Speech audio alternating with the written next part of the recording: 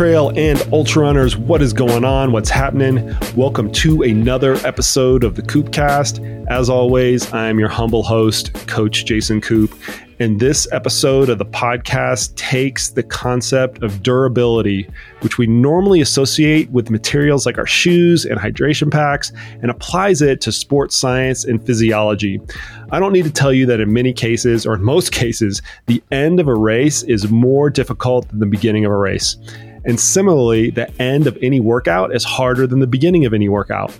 When we drill this down even further, standard physiological concepts like lactate threshold or even running economy have durable properties to them, meaning they change from the beginning of exercise to the end of exercise. Yet, in most concepts, we measure them in a fresh state. Take running economy, for example. In this sort of test, you're analyzing oxygen consumption for just a few minutes at sub-maximal speeds when the subject is fresh. And it's well understood that improvements in running economy will lead to improvements in performance in most endurance events under most circumstances. However, in the ultra distance events, this relationship starts to decouple, meaning better running economy does not necessarily correlate as tightly to ultramarathon performance as it does in the more traditional running events. And this is something that I don't think we fully appreciate when designing training interventions and evaluating the practical aspects of scientific literature. With that as a backdrop, today's guest will try to shed some light on what this might mean for ultra runners. Ed Marander is a lecturer at the Sports Performance Research Institute, New Zealand, and his recent paper titled The Importance of Durability in the Physiological Profiling of Endurance Athletes, which appears in the Journal of Sports Medicine, is a thought-provoking take on how the way we currently assess physiology might underserve endurance athletes, and in particular, ultra athletes, as the context of their performance, which includes hours of fatigue, is mismatched from the assessment condition, which is normally in a fresh state. As a final note, stay tuned to the outro of this podcast, and I'll provide some coaches' color commentary on what this might mean for you and how to apply it in your training. All right, so with that intro out of the way, it is time for me to step aside. Here's my conversation with Ed Marander, all about the concept of durability in endurance sports. Thanks for coming on the podcast. I appreciate it. Why don't we spend a little bit of time first just describing, who you are and what you do, just so the audience can become a little bit more familiar with your work before we dive into this paper specifically. Yeah, sure. So, my name's Ed Marander. I'm originally from the UK, so from Southeast England, but I'm now living and working in New Zealand. So I'm a lecturer and a researcher in exercise physiology at AUT, Auckland University of Technology, in Auckland, in Auckland in New Zealand. My main teaching and research focus, I guess, is on metabolic responses, mitochondrial adaptations to endurance exercise, and also profiling, so physiological profiling of endurance athletes. So those profiles that we use to predict performance and then regulate training and training load monitoring, that sort of thing. So that's my primary research interests. That's kind of where the paper starts, right? Mm-hmm. And for those of you listening, the paper that we're going to discuss today, the title of it is The Importance of Durability in the Physiological Profiling of Endurance Athletes. And you coming from a physiological profiling kind of perspective, I think that's the genesis of it. I can kind of give you the coaching observational perspective that we've had on this, that I first ran into probably in the early or mid 2000s when we're watching the Tour de France. And, anybody who's ever watched a mountain stage in the Tour de France, the same scenario plays out year after year, where 20 people go over the first climb, or 20 people make it over the first climb in the group, and then 10 people make it over the second climb in the group, and then 5 people make it over the third climb, and those 5 people race to the mountaintop finish. It kind of unfolds like that, where the field gets smaller and smaller and smaller. And I remember watching, that race for years, and finally one year, our coaching colleagues kind of looking around saying, why aren't we measuring that instead of the prototypical lactate threshold VO2 max test that everybody has. They do it fresh. In fact, intentionally, you try to do it very fresh just to try to get the best numbers. Why aren't we measuring this phenomenon? Like, what's happening between climb 1 and climb 5 that this group of 100 athletes has kind of gotten whittled down to a few, of which they're going to be fairly homogenous on the previous profiling test or any sort of graded exercise test that we can kind of put them through. And the outcome of that, us trying to hack it together as coaches, was literally we took whatever version of WKO Plus. For the listeners out there, this is just a piece of software that can analyze cycling power files and GPS files and things like that. We took whatever version of that we were using at the time, which is probably like 3 or 4, and I think now they're on version 5 now. And we started to create power duration curves after a certain amount of kilojoules. And everybody started to play around with this with their athletes. What does it look like after 2,000 kilojoules, after 3,000 kilojoules? And it was our way of kind of getting ahead of this concept of durability that eventually is going to get kind of fleshed out in the literature. And I offer that as just a little bit of a springboard to when I see research like this, I'm kind of taken back to that initial exposure to it and say, yeah, we do need to describe this a lot better, but we haven't to date.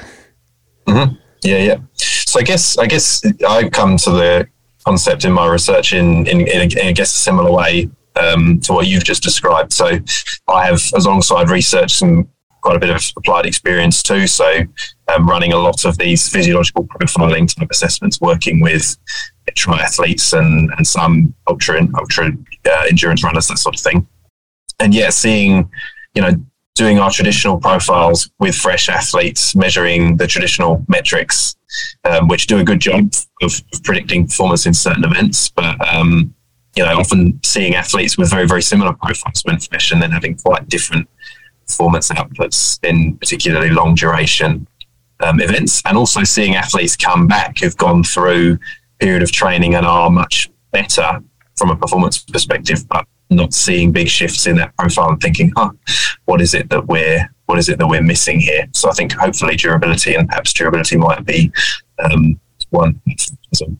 And I think that ultramarathon is probably a really good playground for this, because at the end of the day, we're kind of testing the outer limits of what durability might actually be. We can build up people's VO2 maxes and lactate thresholds, and are they important? Yes.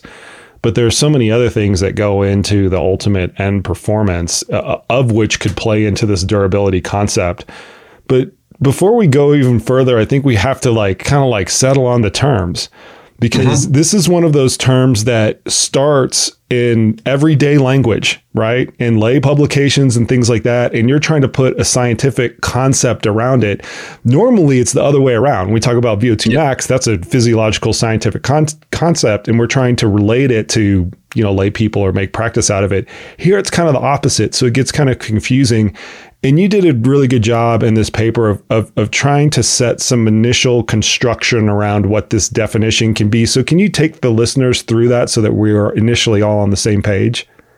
Yeah, for sure. And I think it's probably fair to say that in science and in exercise physiology, we do a good job of confusing terms. So it's good to get on the same page to start with. And I guess probably worth also prefacing that different people might have slightly different definitions, but the definition and the concept that I'm thinking about when I'm thinking about durability is essentially how resilient your exercising physiology is to over time during very long duration exercise. So I think about it from a physiological perspective. So I think of the traditional metrics that we use to profile someone's exercise physiology. So you've mentioned VO2 max. We might also think about lactate threshold or critical speed, various other threshold definitions and things like running economy too. So durability is, okay, how do those things change from the fresh values that you measure over time during long duration exercise? So a more durable athlete will be resilient to those changes. So they'll see smaller decrements in those variables over time during long duration exercise. Whereas someone who's perhaps less durable will see sharper, greater drop-offs in those variables. And in my earlier example of taking, a cyclist power duration curve, and for a runner, you can use pace duration. The time component we were essentially replacing with the amount of work that was being done. But the concept, I think, kind of holds true. After a certain amount of time or a certain amount of work, or even you could say an intensity over a certain period of time, because as we'll probably talk about later, this durability concept is probably different depending upon the intensity as well, not just the duration. And then seeing how those different physiological factors essentially play out. And in my earlier example, we're taking the entirety of the power duration curve, which, you could say that's an overly broad lens or not, but you can really take any other physiological component, as you mentioned, whether it's lactate threshold or critical speed or VO2 max or whatever, and just see how or if it deteriorates after that point of demarcation that you've kind of determined in some fashion. Yeah, absolutely. Yeah. So you explore this a little bit in the paper, and we're going to have to use a little bit of a broad brush stroke to try to get a better fix on this. But what would be the physiological underpinnings between an athlete that has good durability and an athlete that does not have good durability? Do we have enough answers to start to fiddle around with now, or is this still a really big question? Yeah, that is a good question. And the first, I guess the most succinct answer would be, I don't think we have, from a research perspective, I don't think we have clear answers to that question yet. I'm optimistic and hope that those answers will come over the next little while.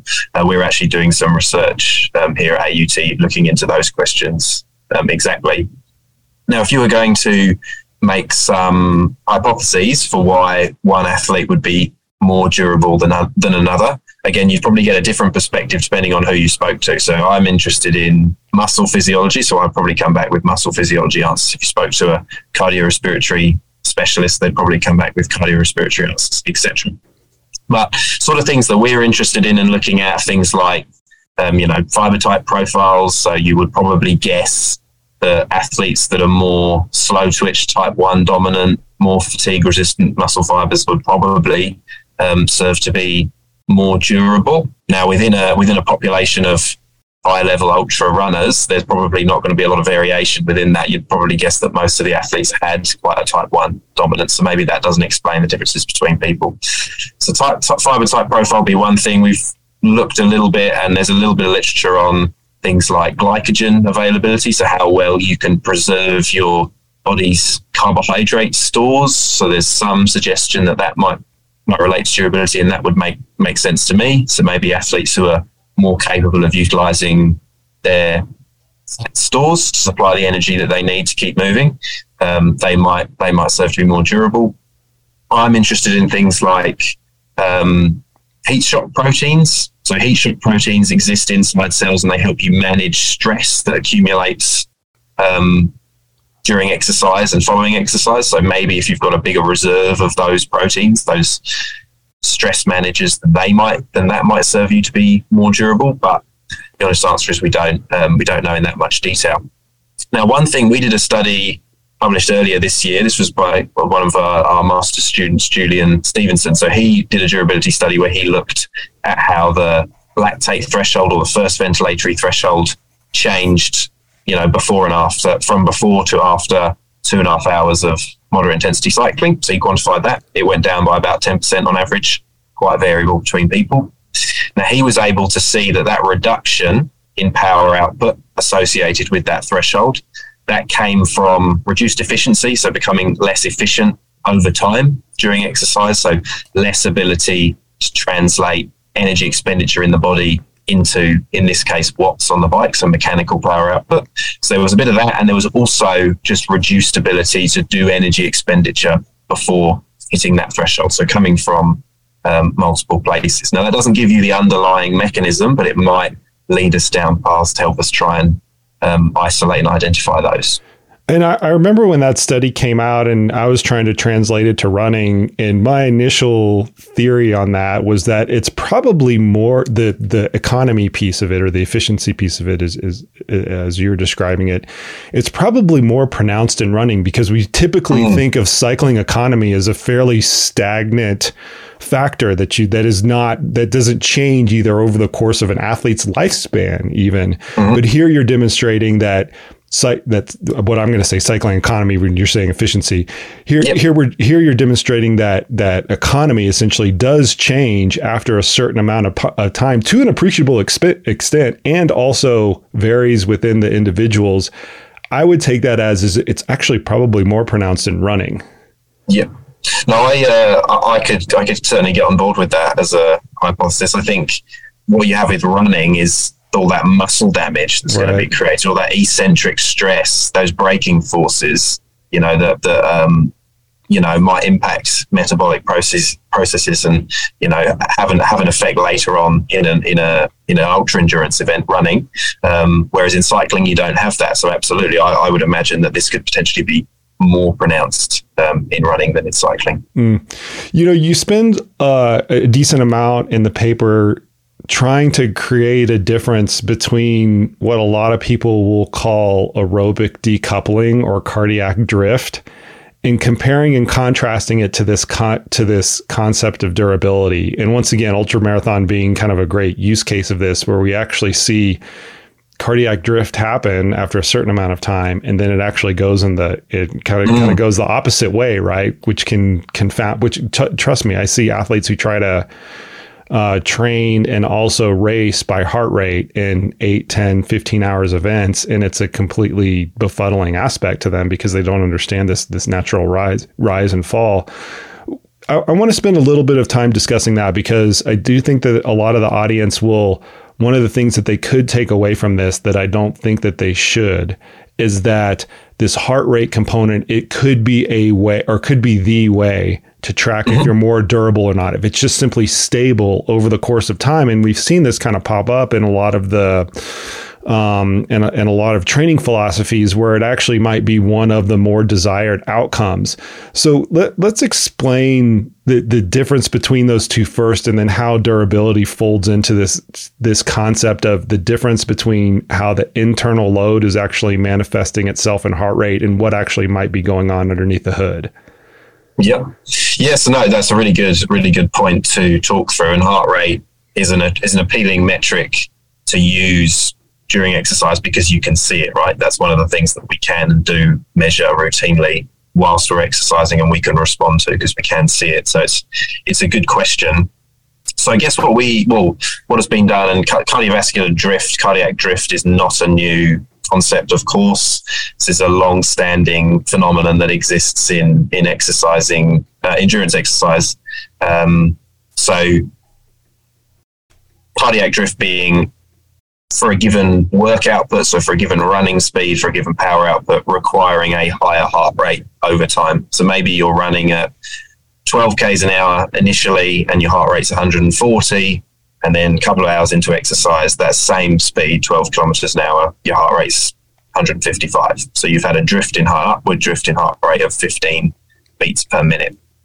So I guess so that happens, and also you rightly mentioned that with very long duration exercise, you can start to see that relationship coming back down again. So the question then is, what is that actually telling you? So if we focus on the less extreme long duration events, so when we're only seeing the upward decoupling, the upward cardiovascular drift, what is causing that increase in heart rate in order to sustain the same running speed, the same power output? What is that telling you? Well, the internal stress is probably a little bit higher because it's driven the heart rate up. So that could come from, there's probably lots of different factors, the inputs to controlling your heart rate are broad. So there's probably lots of different factors that could explain that. So for example, just the classic one that you'd see in a physiology textbook would be dehydration. So if you become dehydrated during exercise, your plasma volume, your blood volume decreases. So that drives your heart rate up in order to supply the same amount of cardiac output to the body. There's probably lots of other reasons too. If you're becoming less efficient, if your running economy decreases over time, you might be running at the same speed, but you're requiring more energy expenditure in order to do it. So, you would expect that would necessitate a higher heart rate because you'd need more cardiac output to supply more oxygen to the working muscles. So I guess we looked at it kind of from that perspective. So in that paper, we sort of characterized different athletes. So some had lower amounts of decoupling over time between heart rate and it was cyclists, and also runners too. And others had much greater decoupling. So what is that telling you? And again, we didn't answer it in that paper. So we certainly didn't say, we certainly couldn't say that this, is explaining one particular phenomenon or another. But sort of hypothesis that you might have is that those athletes who decouple more, so have large amounts of cardiovascular drift, perhaps that's indicating that there's larger changes going on in their physiology. So perhaps that means that they're less durable than others. Now, one thing that was quite interesting that we followed on since then, so in that study that I mentioned that Julian led with the cyclists, where we measured the lactate threshold before and after 2.5 hours of cycling exercise, we measured the power output at that lactate threshold, and it decreased by about 10% on average. But the heart rate associated with that threshold, so the heart rate at lactate threshold, went up, and that was consistent across almost everyone in the sample. So when fresh, your lactate threshold might have been 200 watts and 140 beats per minute. And then at the end of the experimental session, after 2.5 hours of exercise, it might have been dropped down to 180 watts, but a higher heart rate. So 150 beats per minute, say. So what that tells us is that some of the cardiovascular drift that's going on during exercise isn't telling you that you've jumped into a different intensity domain. So maybe it's not telling us as much about durability as we might like, given that it's a very practical, appealing metric. Yeah, and I think the way you described it in the paper is some of that drift is just totally benign and there's no consequence to it. And some of it might be deleterious, but we don't quite know how to divide and conquer those two areas yet. Yeah, absolutely. Yeah. That to me was one of the first times I've heard somebody kind of describe it in a way that actually made sense to me, because like you said, we've recognized cardiac drift as a physiological phenomenon for a long time. It is not a new concept.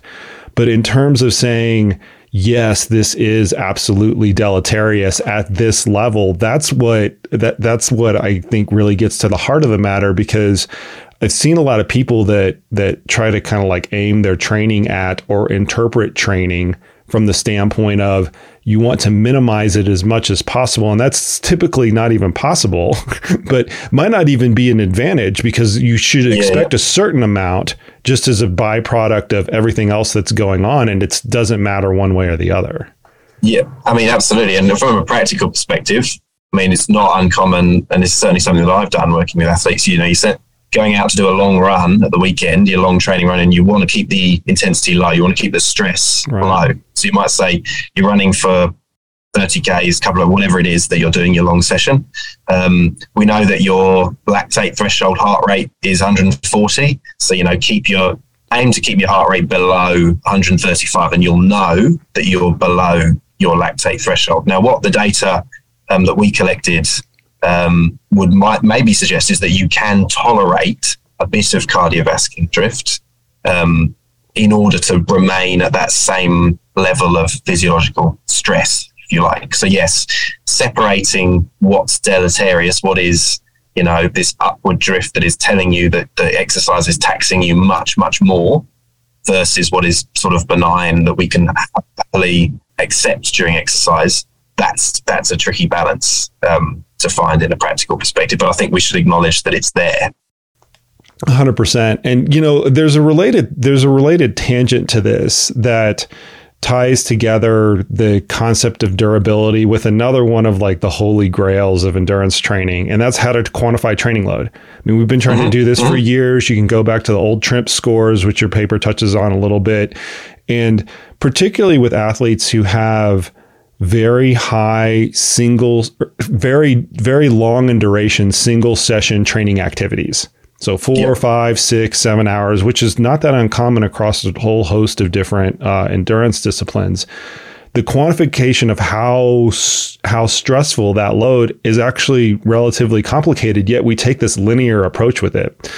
And the way that the way that I've always explained it to athletes, and I want to get your perspective on this for how we can probably do it better in the future using some aspect of durability. But the way that I've described it to athletes is you know that if you go out on a 4-hour run and you do 8-minute pace the whole time, same pace the entire time, the last hour of that is way harder than the first hour. And you can extrapolate that into any situation that you want to, any duration or whatever. The last part is always harder than the first part. Yet when we use these training stress quantification metrics, whatever one you want to use, training stress score, TREMPS or whatever, it doesn't typically take that nonlinear stress into account. We tend to just add it all up as the same thing, but we know that it is in fact not the case. So I'm wondering, wanted to get your opinion on that and how we might be able to use some of these initial these initial attempts at trying to better describe durability to, in essence, try to find a better quantification for training stress itself, because I have a tough time wrapping my head around it. We know that an increase from a gross standpoint, from like 20 hours to 22 hours of load per week, it's not a 10% increase in stress. It's likely a little bit more, likely a lot more than that. So I'm wondering if you can describe that a little bit further and what you think that we can learn from some of these initial durability findings to help us describe it better.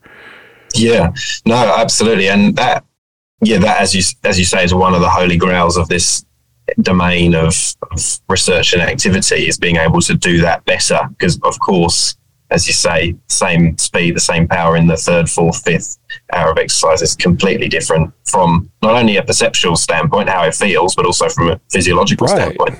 You know, how the exercise manifests in the body is different.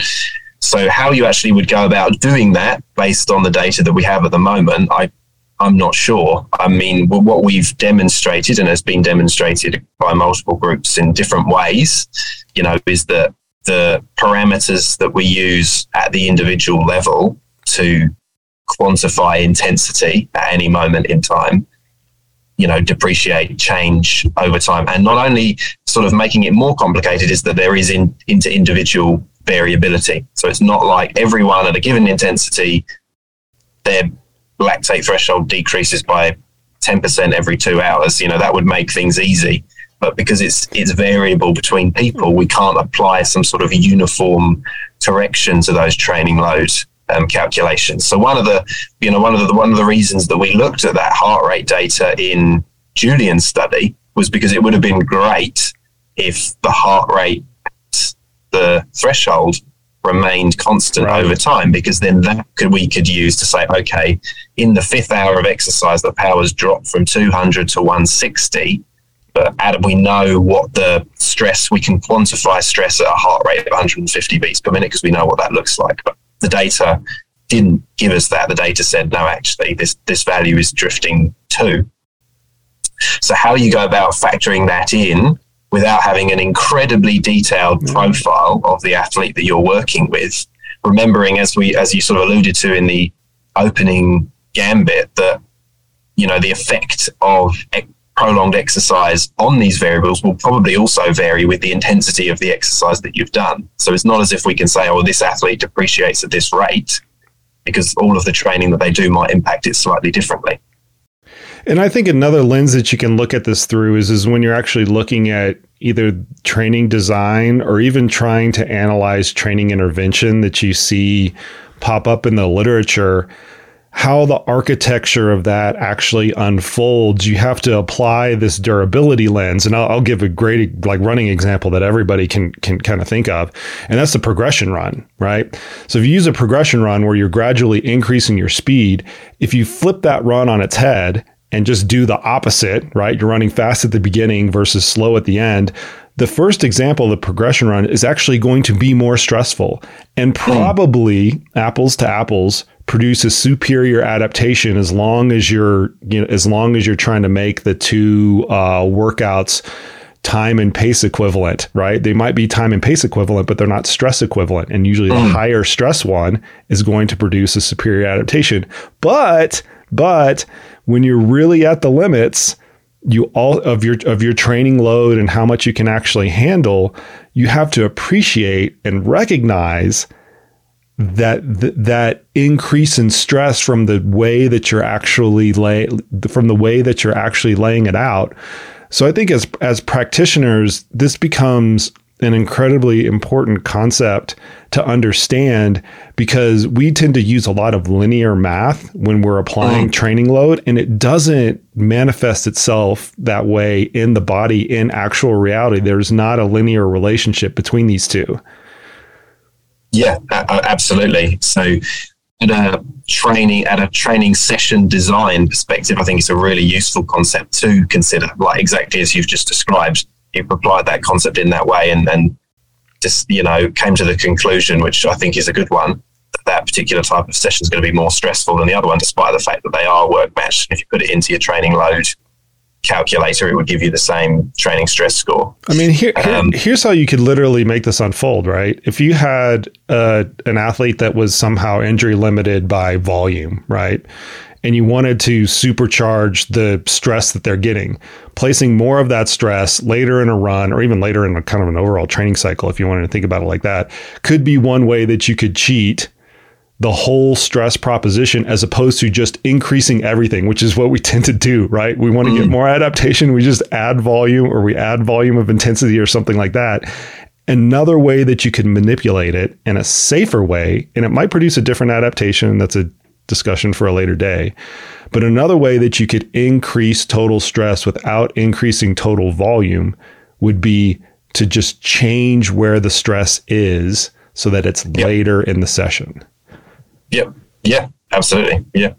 That's why this is fascinating to me, because you can have two things that look exactly the same on paper, and yet they produce not completely, but different adaptations, but also are differently stressful. And I stress this, not to use that word too much, a lot with our coaches when we're looking at training design, is you not only have to look at the total amount of time, the time and intensity, but you have to look at where those are occurring relative within each session in order to get a handle on everything that's going on. Yeah, exactly. No, I think that's right. And that's probably the most immediate way we can apply this concept, is at the level of the individual session and session design. I just don't think we're there yet. We don't have the right marker, the right biomarker that we can see live, or that maybe we can track throughout exercise in order to quantify that in numbers and then put into our training load score. So what's going to be the next extension of Julian's research? I mean, you already talked about it. Like, I think that's a relatively simple and elegant design to start to test this concept of durability. Where do you take it next from a lab setting? Because ultimately that's what we're going to take into the field.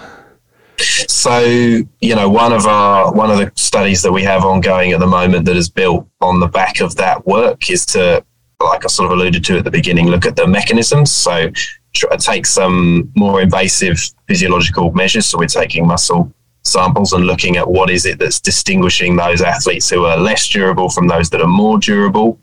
Now that's it. I think interesting from a physiological standpoint, but also might help us direct us to the types of interventions, the types of things that we might do in order to improve or manipulate durability when we're working in practice. So that's one of the directions that we're going. The other is to look at how that relates to performance late on in an event. So your lactate threshold decreases over time during long duration exercise, and some people see a 25% reduction after a couple of hours, and some people see a 5% reduction.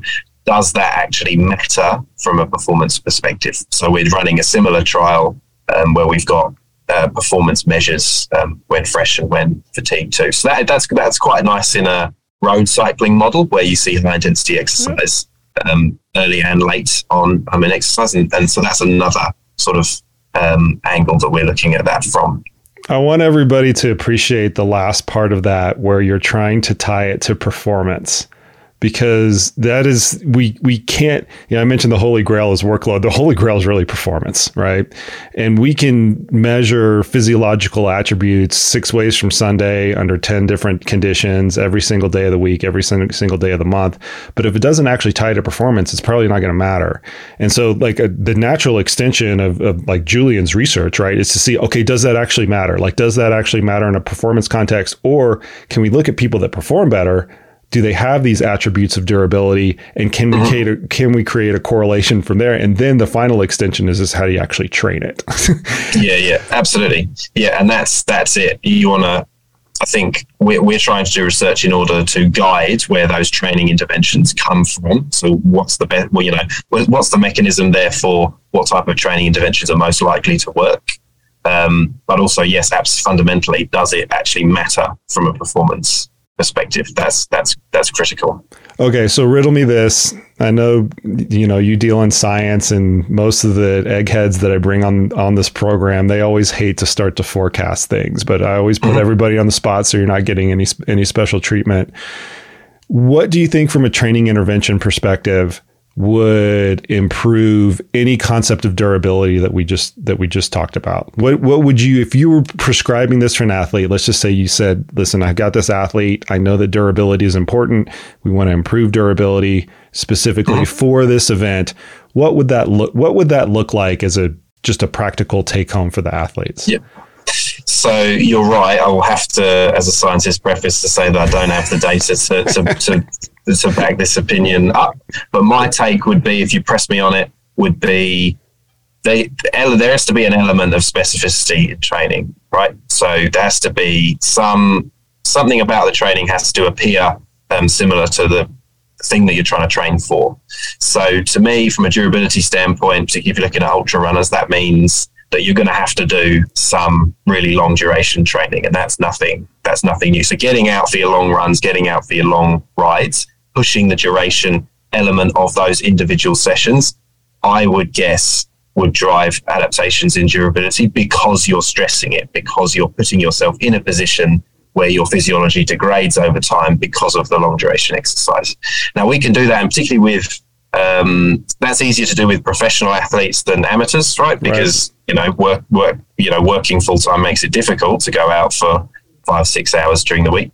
So what can we do with those time limited sessions in order to make them more prolonged in nature or in appearance? So perhaps it's creating stress earlier on in a 1 hour, 2 hour long midweek workout, such that the last 30 minutes of that session are more similar to the last 30 minutes of a 5 or 6 hour long training session. So that's probably the perspective that I would look at. Create some stress early on, and then push your body, push your exercising physiology to manage that stress subsequently. That's interesting. So it's a preloading type of strategy as opposed to actually stacking it on the back half, like the progression run analogy that I was using earlier. And I mean, not to toot my own horn, that's the way I design a lot of interval workouts, where I'll have them do the high intensity, high quality stuff early in a run, and then just extend the endurance component later as kind of a ultra marathon scenario where they have to run at endurance intensity for kind of long periods of time. There's always been this like yin and yang between these two different philosophies of, you want to use architecture that maximizes the performance of the actual workout, or these aren't strictly competing, but I'm going to present it as such just to make the point. Or you put the workout on the end because, as we mentioned earlier, it's kind of more stressful. And I think one of the things that we're finding is you can use both of those as long as you realize that they might elicit different adaptations and have different end goals. Mm-hmm. Yeah, and I think also the logistical circumstances that you're working with might inform that. So if you've got an athlete who on a Wednesday night after work has only got an hour and 15 minutes to do their training session, and the interval high quality component of that is going to be the last 40 minutes, then they've only really done 30, 40 minutes or so beforehand. So it's not really much of a preload. It's just a slightly longer warm up than you might do. So in that situation, I think maybe putting the intervals at the beginning, creating all that stress, and then running off it, producing decent output whilst under the stress that you've just created, that might be the way that you would go. Whereas in a different setting, maybe you could apply it slightly differently if you had longer to play with. And I think, as you say, there probably is a place for both. Well, and with the situation that you're presenting, to try to encapsulate that a little bit further for the listeners, you're trying, what you're presenting is there's probably a minimum viable amount of fatigue that you have to place on the athlete first before this durability component can be trained. And yeah. I'm kind of the same opinion. I mean, back to my very original example, that's why we were using 2,000 or 3,000 kilojoules worth of work to start to separate the power durations curve. We weren't just using 500 or 1,000 kilojoules of work. I mean, that's a lot. That's a few hours essentially of riding in advance of creating a whole new power duration curve. So I guess my point with that is we're kind of recognizing this concept that you're mentioning, that you can't just you're probably getting the worst of both worlds if you kind of half-ass it on either side. If you don't create enough fatigue to actually take advantage of this durability training, and then you're pre-fatiguing so much that you're probably compromising the workout. I'm of the same opinion, where I think it's worth it. If you really want to do this, you kind of got to do it right and place a medium to a significant amount of stress first before you start to introduce the intervention.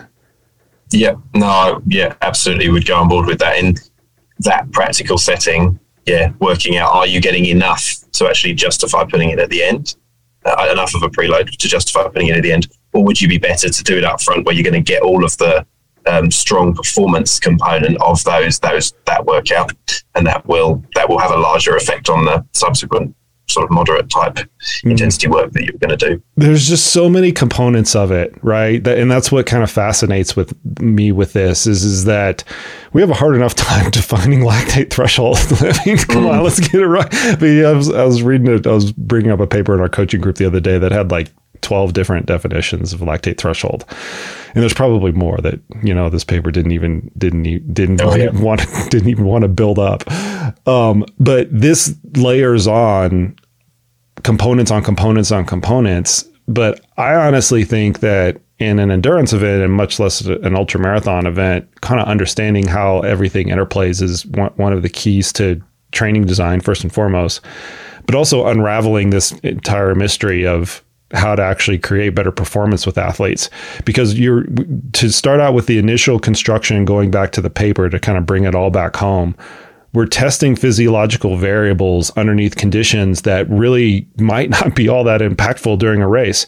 Yes, we see these correlations, but at the end of the day, races, you can go to any marathon, any cycling events, races are always determined in the last 10 to 20% of them. Maybe the last 5%, not in the first 5 or 10%, which is how you're testing the physiology from the onset. So initially, there's just this mismatch between how we're trying to set training ranges and define who can perform better or worse, and what is actually happening in the field of battle. And your work is trying to mend those two ends in some fashion. Yeah, absolutely. Absolutely. That's where the sort of money's made, isn't it, at the end of the race? So, carrying it with you, being able to carry that bit more of your fresh profile with you into those last 10Ks, 10%, whatever it might be, that's surely or our hypothesis is that's going to, lend itself to better performance outcomes. 100%. This has been really insightful. I could go on all day. I want to bring in some of your colleagues that are working on this as well, because I really think this is imperative in the endurance space as a whole, but also in ultramarathon very specifically. We're going to let you go. But before we let you go, where can people find more about this work? I'm going to have links to your profile and everything in the show notes, but where can people go if they're curious about this stuff? Yeah, to find my work, I always tweet it out. So Maunder_Ed. And then, the work's on ResearchGate and Google Scholar and all those places. Awesome, man. Well, thank you. Appreciate your time on the podcast, and I appreciate your work. I can't wait to see what comes out of this area, because I really do think it's the next frontier in terms of how we start to unravel this great performance mystery and how we quantify training. We've got both ends of it right here. Yeah. All right. Thanks very much, and thanks for having me. All right, folks, there you have it. There you go. Much thanks to Ed for coming on the podcast today. And I have two big takeaways after this conversation with Ed. The first one has to do with how we interpret some of the training intervention literature. Most of the times when we're looking at this, it is one intervention pitted against another. I want to do these intervals, and I'm going to compare and contrast them with these other types of intervals. And one of the ways that we evaluate the effectiveness of those training intervention protocols is to have them do a standard physiological test when they are fresh.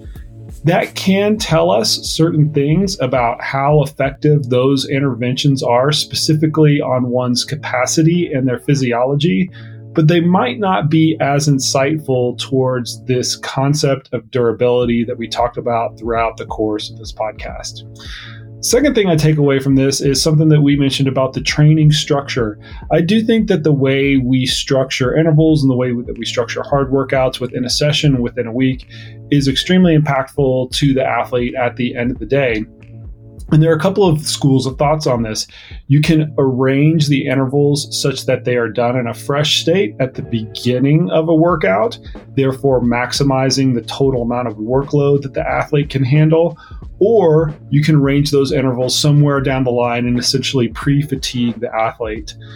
The fundamental trade-off that you're looking at between those two scenarios is the first one, when the athlete is fresh, is doing the intervals. That is primarily going to be focused on expanding the athlete's capacity, predominantly their cardiopulmonary capacity. The latter of which, where you're doing intervals in a more fatigued state, could be, because this hasn't been studied all that much, could be a good intervention to expand on durability. However, Ed's comments that durability probably has a specificity to it is actually quite poignant. And for my dollar, for my coaching buck, for the time that my athletes spend training, I think I'm going to favor the first scenario more than the second scenario, where I'm designing interval training programs such that they are doing the intervals in as fresh a state as possible, and we're extending the workout by doing endurance miles or endurance running after that set of intervals in order to take advantage of any sort of durability training that we want to. Those are the two big things I take away from this podcast. I hope you guys found it insightful as well. As always, links are in the show notes, and I appreciate everybody out there listening. If you like this podcast, please share it with your friends, share the insights with your training partners and your running buddies. And as always, we'll see you out on the trails.